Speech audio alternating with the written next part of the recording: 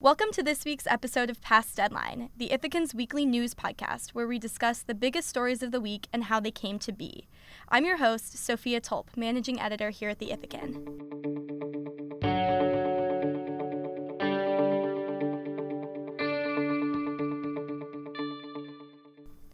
Today we have a really interesting episode for you all. We had some breaking news yesterday. I would probably say the biggest announcement to come out since Shirley Collado was named president. And not only was the content itself packed with information, but we were in an all-day breaking news mode here in the office. For those of you who don't know, we publish our papers on Thursday mornings, so we're usually here rather late on Wednesday nights. So waking up on Thursday morning at 8 a.m. and following the story until 4:30 p.m. last night was chaotic, but I'd say pretty rewarding. Our news editor, Grace, is sitting here next to me nodding her head. Do you have anything you want to say about that, just in terms of yesterday as a whole? It was exhausting, but it was fun. Breaking news is always fun, so. Yeah. So first off, let's talk a little bit about this announcement. Or better yet, I think more accurately described as a short novel. It was 2,000 words long, the email that we got, and covered an incredible amount of content in scope.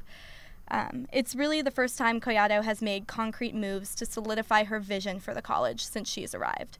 In the announcement, she revealed the creation of a Student Affairs and Campus Life division, the appointment of a vice president to head that division, which is a major administrative role, and she added 2 new counselors at the Center for Counseling and Psychological Services, which we call CAPS, and a caseworker in Student Affairs, among other positions. Grace, am I missing anything here? Yeah, she's also adding an executive director of government and community relations position, and that person is basically going to serve as a liaison to President Collado, kind of educating her and filling her in on decisions that happen at the federal and state level, but also work within constituent groups at the college. So mainly, I see this as a move to strengthen student-centered issues on this campus and make it an emphasis of President Collado's time here. Our news editor, like I mentioned, Grace Elletson, is here, and we'll hear a little more from her later, but she sat down with President Collado shortly after that announcement yesterday morning. And here's President Collado describing the changes in her own words. We have not done what we need to do in terms of having a coordinated vision and a step forward around what ultimately are we trying to do at Ithaca College for our students. We clearly have a mission as an institution, and that mission is very much about our students and what you learn throughout your lifespan here, and then what you do beyond. But I wanted, and you all wanted, the community wanted, a way for us to actually have a more focused approach around what that vision would be. So we can talk about this being a department and moving people, but that's not really what the goal is. The goal is to not only recreate a division, but really create a vision for student affairs at Ithaca College. And we are well positioned to do that there. So I want to bring it to you now, Grace. Walk me through your conversation with President Collado and what these changes mean for students and the campus community here at IC. What was your conversation like yesterday? So we started off the conversation talking about, why she chose to take this route, immediately kind of making this decision to build a student affairs division.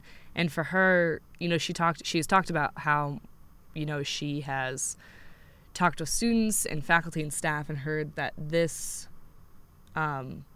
particular area of student affairs needed strengthening on campus. And she also talked about the campus climate survey that came out last spring, and that was a big indicator where within that campus climate survey, I believe around 30% of students had considered leaving the college, and one of the top reasons was because they felt a lack of inclusion at the college. And so she felt that was a large part due to not having a student affairs division. Yeah, and I think it's interesting that you mentioned that. When I talked to the vice president that she named yesterday, Roanna Ferro, she mentioned a plan that she had for curbing that desire, like students wanting to leave. So we'll get to that in a minute. But let's talk a little bit about the history of student affairs at Ithaca College. It's a pretty rich history, so to speak. And the last time we actually had an independent student affairs division on its own was back in 2012. So we haven't really seen what President Collado is doing right now for 6 years. And when I say student affairs, that basically covers every aspect of the student experience on this campus. So things like Res Life, Title IX, public safety, OSEMA, all of that is all considered student affairs, and that's separate in a way from academic affairs. But before now, student affairs was lumped in with academic affairs, and all of that was coordinated by one single person, the provost. So the full title was Provost and Vice President for Educational Affairs, and that was meant to combine student with academic. Currently, Linda Petrosino is serving in that role. In 2012, the college integrated what was then known as the Division of Student Affairs and Campus Life with the Division of Academic Affairs, like we said.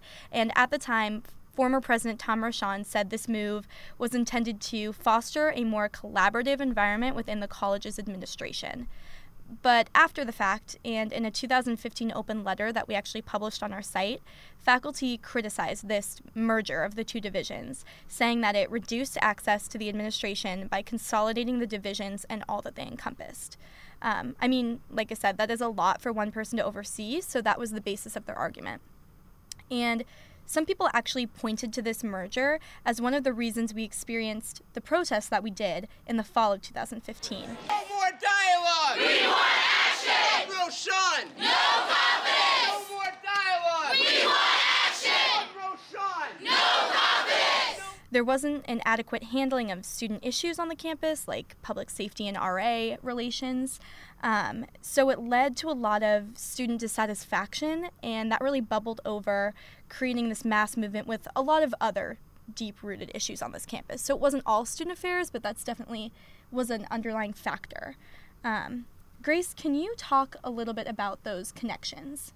As far as the protests that had ensued, students, especially students of color, who were on or who are going to a predominantly white institution, were feeling definitely underserved by student affairs, and that was a huge issue that really needed to be corrected. Yeah, but now, so we've got this new vice president. Like I said, her name is Roanna Ferro. She's coming in, and that will be her entire job, making sure that students have everything they need on this campus. I got the opportunity to speak with her yesterday, and she really has an extensive background in these issues. So here's her talking a little bit about what she did at her previous role at Williams College. So when I arrived at Williams, one of the goals that was set forth was for me to help the institution transform the work around low-income and first-generation students. Mm-hmm. And, one of the things that I'm the most proud of is that I believe that's been accomplished. I've been able to implement a 4-year comprehensive campus-wide program to meet the needs of nearly 20% of our student population. To be able to say that, regardless of your background, you belong at a place like Williams, right? And I think that for me is by far one of the things I'm most proud of, because the students were just amazing about being honest and vulnerable about the challenges of being in an elite place that often didn't feel like they belonged in, and their relationship with the college has changed, right? It's no longer resentful. So, Grace, one thing I want to go back to is the fact that President Collado hired Ferro directly. In the college's recent history, all high-level positions have been chosen through an open search process. So that means candidates would come to campus and meet with the community so that the constituency groups could give their input on the preferred candidate. In an open letter submitted to the Ithacan in November 2015, more than 100 faculty members said, and this is a quote from that piece, "We strongly oppose the recent decision by President Tom Rochon to create a Chief Diversity Officer position at Ithaca College. Our objection is to the authoritarian, top-down process used to create the position. We insist that future plans be drafted and initiated in collaborative consultation."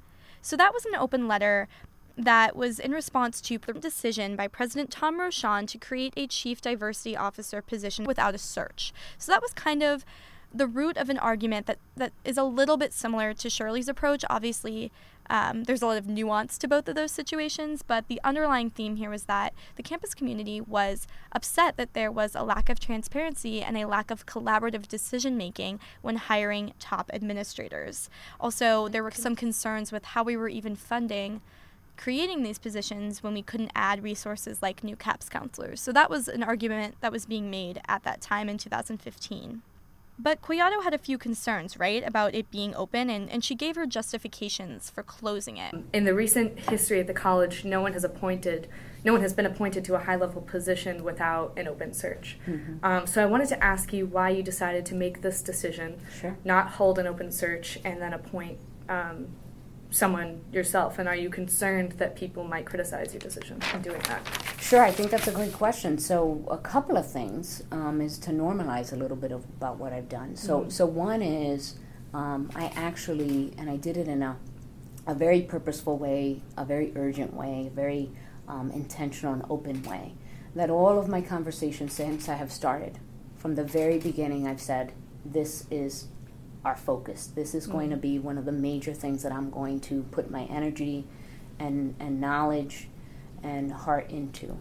And so this meaning what we're thinking about in terms of education affairs in general at the college, both the faculty and staff experience and then also the student experience, but most importantly what it means to be student-centered and actually activate that, make that happen.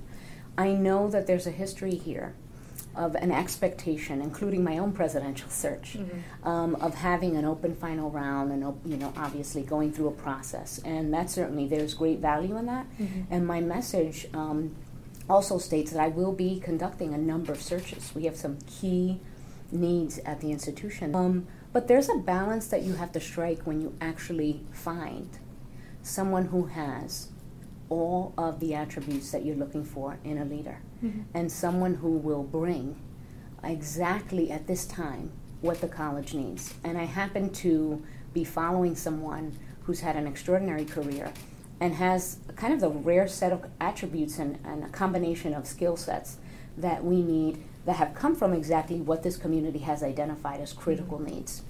And as a new president, it's also very normal to be able to bring in some talent that I feel really strongly about. And obviously my job is to make sure that those talents are aligned with what this community needs. I'm also introducing, I hope, Grace, what it means to be thoughtful and purposeful as a leader, but also decisive. And so I am committing to being very open and direct about why I'm making the decisions that I'm making as your president.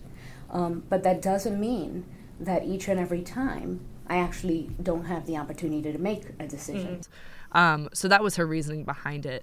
And she experienced a similar situation when she was coming here as president herself. Her presidential search had become closed because her and other candidates felt uncomfortable having it publicly known that they were searching for another job at a different institution. And also you kind of said she wanted to be decisive. A lot of the campus community is asking her to make decisions and to put plans in place, and we want it now. That's kind of the feeling, I think, on campus. So in a way, she is kind of just doing what is being asked of her. What do you think about that? Right. I think what's really important to keep in mind is that over the past 2 years, people, and through my conversations with staff, faculty, and students, have felt really down about the situation of the college, really hopeless about the college. People had constantly told me, now we need to rebuild, now we need to heal.